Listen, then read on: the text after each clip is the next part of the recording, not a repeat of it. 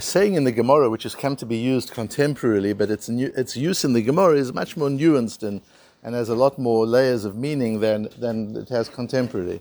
And that's the saying of tafasta meruba, lo tafasta mua tafasta.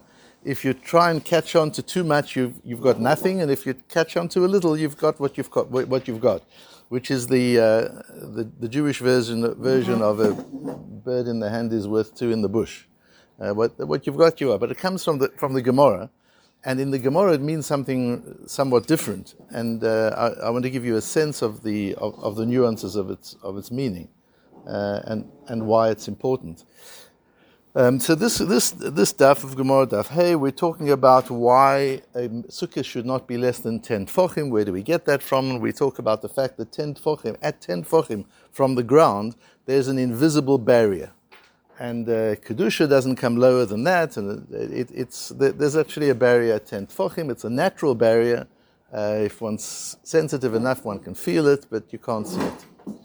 And the Gemara says, where do we know that from? And we learned it from the Oren, that Hashem used to come down up to on top of the Oren, but we never see him coming lower than that. The Oren was 9 tefachim high, and the Kaporis was a tefach, so that's 10 tefachim from the ground. Hashem never came lower than that. So the Gemara says, where do we know from that the Kaporis was a tefach? We know that the Oren was 9 tefachim, but it doesn't say anywhere that the Kaporis was a tefach. So the Gemara says, because learn from the smallest of the kelim, which is the lip around the shulchan, and there we're told that was a tefach. So there was kind of a lip around the shulchan. The top of the shulchan was inserted into that lip and held in place by that miskeret, and that miskeret, that frame, was a tefach high. That's the smallest measure we have in the kelim of the Mishkan. So then the Gemara says, V'neilef mikelim gufayu. Why learn from the frame of the table? Look at the kelim and see which kli. And by the kelim, you'll see they're all more than a tefach. There's no kli which is only a tefach. So why learn from the misgeret, which is a piece of the shulchan, instead of learning from the kelim themselves, which is more than that? Answers the Gemara, tefasta meruba, lo tefasta mua tefasta. You've got a little bit, take the smaller measure, not the bigger measure.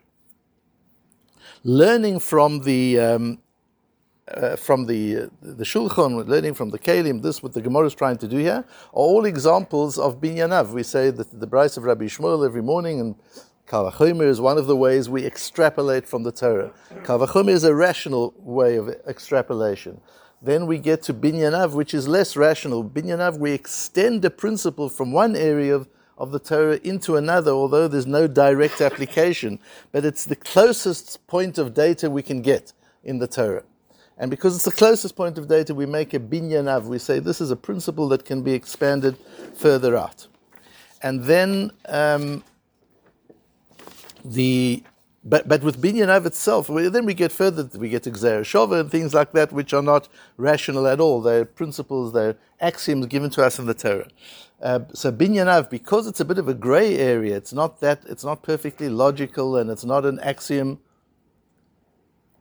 So we're given certain parameters within which to do it.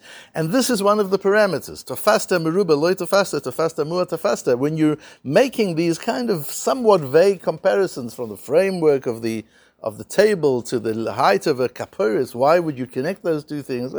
Just because you've got nothing else to connect it. It's the closest connection. Be careful to use the minimum, is the principle. Says Rashi, there are 3 different approaches I want to show you in the Rishonim as to what this is about. Rashi this is good advice. It's not a principle, and it's good advice. What's the advice? Says Rashi, because if you take the smaller measure and then you find out that you were wrong, you can expand it. You can say, well, it wasn't this the smaller, it's more than that. But you're not undone. You're not proven wrong. You're just proven partially right. So it's good for your reputation to be partially right than to be wrong. That's an important principle in our lives. If you've got to make a decision and you've got a spectrum of possibility, go for the one where you can't be disproved. It's just not good for your reputation. You were talking nonsense to begin with. No, you were okay. You just didn't get the full way. That's okay. That happens to all of us. So you expand. You go further. Start with what you're certain of, and allow yourself to go further rather than go far and allow yourself to be disproved completely. It's a principle in thinking that Rashi says. The Bavrom in Ahar is a rishon that we now have more of than we used to have. I think it's 14th century. When Moshe is here, I get a bit embarrassed about talking about the history because Moshe is my Rebbe in the history of Rishonim. In Yeshiva, we didn't used to talk about it at all, and I've only learned through my son just how beautiful it is and what an added perspective when you understand the relationships, which is what I've been sharing with you. So you owe a debt of gratitude to my history Rebbe, which is Moshe. So Rabbeinu Avrom in Ahar says,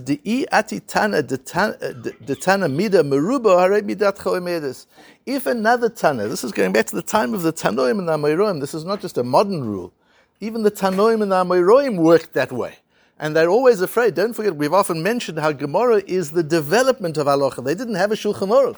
They didn't have an Oitzar, Chochmeh, something, and a Besivta that you can open up and look. They had nothing. They had their minds, and they had their Masorah, and they had the Chumash. That's all they had, and then the Mishnah, and then the Mishnah.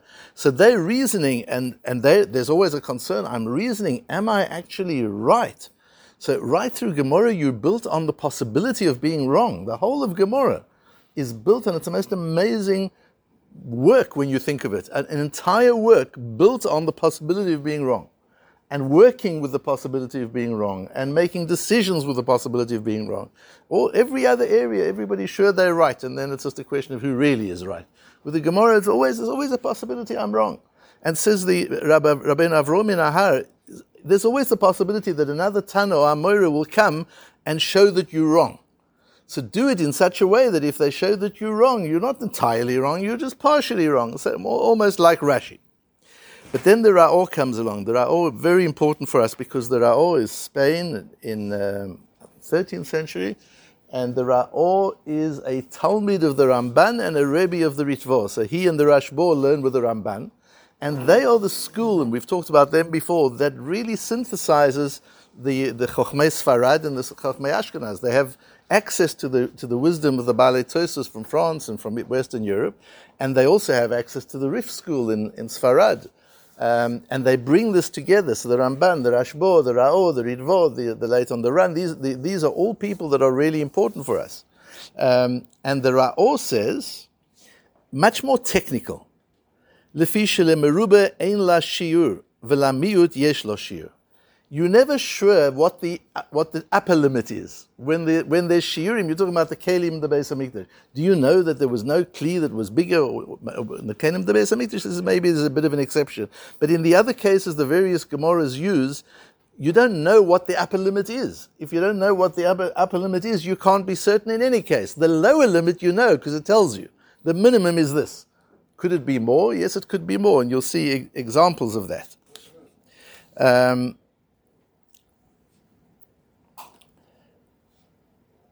For example, the Ra'or brings it himself in the case of Zav. The Isha ki yazov zov dama yamim rabim. If a woman, blood flows from a woman for many days. Amrinan. The Brisa says there, yamim shnaim. Days, the plural, that means two. Rabim, many days, that means three. Ufachin and the Gemara asks, ve'ema tfei? Who says it's three? Maybe yamim rabim means many days, months, years. Who knows what it is? Ufarkinan tofasta muat. And then we say tofasta muat. The time of the miltam rinadam b'Toras Kohanim, and the Toras Kohanim says there, lefi shelam beruba ein lo shir. What you're going to say? Rabbi means many. How many? You don't know. So you're in doubt. But if you say Rabbi certainly means at least two. Well, it can't mean two because Yomim already means two. Yom means one. Yomim means two. Yomim Rabbi means more than two. How much more than two? Well, one thing we know for sure, it's at least three. So the principle of the Tafasta Meruba is then say three. Stick with three. Could it mean more than that? Yes, it could mean. But we have a principle in Binyan Av of Tafasta Meruba, a lot of Tafasta. Yesh lo shiur v'od shelo ba katuv listomer al lefaresh. And you can assume the Torah doesn't come to be vague. If the Torah says Yamim Rabim, that could mean many days. How many days? Who knows? That's not the Torah style. So if the Torah is being specific, what is specific about Rabim? One more than Yamim. Yamim is two, Rabim is three. So you're interpreting it to the limit, to the bottom limit, because that's what you can be certain about. And in our Gemara here, you could learn from the biggest of the Kalim. So here maybe there is an upper limit. We know what the measures of the Kalim were, so pick the bigger one. This is a midah in the Torah, says the Rao. This is how you learn binyanav. This is a principle. This is not good advice, as Rashi says. Avoid bad reputation. This is a limit. This is the way you do a binyanav. You restrict it to the narrowest interpretation you can, because that's all you can be sure of. That's how you learn binyanav. Tosfos said in our last Masechta in Yuma, also was much more technical, like the Rao. The Hatam Kamal L'Chumra, that he talks about different cases. He says, when there is an upper limit, you could go Meruba. He disagrees with the Rao there. The Rao says this is a principle and we make it universal. Tosfos says no, there are examples where there is a clear upper limit. And so there's no uncertainty about it. This is about certainty and uncertainty. So if there's no uncertainty, go the bigger one. Tafasta Meruba, lo tafasta, doesn't mean, says Tosfos, never take the bigger number. It means go for clarity. And if there is clarity in the bigger number, go for the bigger number. And also this question of whether it's l'chumra or l'kula, says Tosfos. So we have all these different views as to what tafasta meruba, lo tafasta, but what's important to see is it's a method in interpreting Torah, and it's a method that applies to thinking altogether. Whether we go, the Rashis, they're just different facets, because they're all valid. When you actually see this working through all the Rishonim, and you see they're different facets of the idea, but they don't contradict one another. Rashi says it's good advice. Don't put yourself in a situation where you have to withdraw completely. Rather go as far as you can go and understand you might have to go further when more information comes to light. And then we've got the Ra'or who says, no, this is the way the Torah works. This is an axiom. This is a method of deducing and extrapolating principles from Torah. Binyan Av.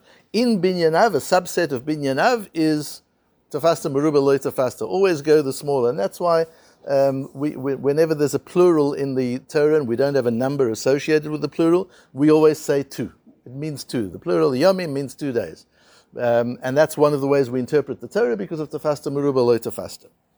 And then we've got Tosfos, who says it depends. This is all about certainty. If you can be certain that the bigger number is the right number, go with the bigger number. Go what you're certain with, but don't put yourself in a situation of uncertainty.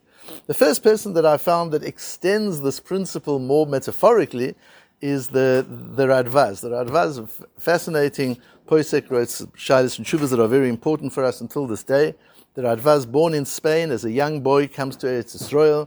Things are very difficult in Yerushalayim at that time. This is during the Gerush. Yerushalayim, there's a lot of poverty. We've talked about it before when I described to you when the Rav came from Italy to Yerushalayim. He couldn't make it in Yerushalayim and went to Egypt, where he became the chief rabbi of Egypt for 40 years. He was the posek of Egypt for 40 years, and then retired back in Israel and came to Tzfat, where he's buried next to the kever of the Mabit, who was his Talmud in Egypt. So he came back to Tzfat, and that's where he lived. So he saw a lot in his life, a very long life he lived. And he says, after going through some interesting poskim, which brings the Rambam, the Sefer HaChinuch, and others, he says, Hilkach eini ro'eh lechadesh chumrot al Yisrael ma shelo ichmiru harishonim. I don't see a basis. This ties into, Simon, what we were discussing on Shabbos, my point about the Achronim, the Gdolei Achronim, who introduced a concept which we don't find in the Gemara and the Rishonim. I don't find any reason to introduce chumras that are not in the Rishonim. Rishonim make a chumra, absolutely. The Gemara, there's absolutely. But to introduce a chumra that's not in the Rishonim, va'alevai she'yishmeru ma shehutal aleihim. Be happy if the Jews keep the chumras that the Rishonim came up with. To still add more chumras for them to be over, no necessity to do that. The tafasta meruba lo tafasta.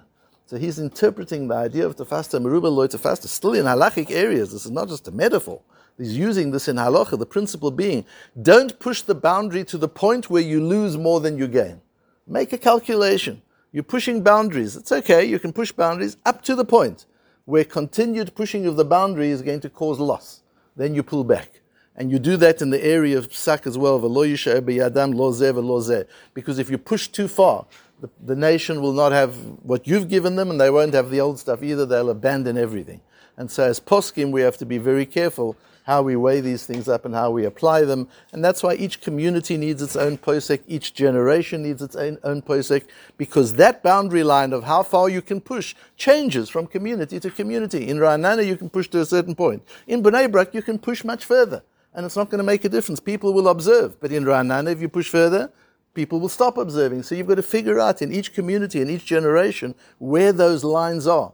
And that's why one can't go running. Reb Moshe Feinstein was always very makpid, and Reb Shlomo Zalman in Eretz Yisrael, not to Eretz Yisrael dika poskim to paskin for America, and American poskim to paskin for Eretz Yisrael. These are different worlds. And the principles of psak are different. It's not just one psak for everybody. The communities are different, the places are different, and the eras are different, as we see as we move through the Rishonim. Why didn't Rashi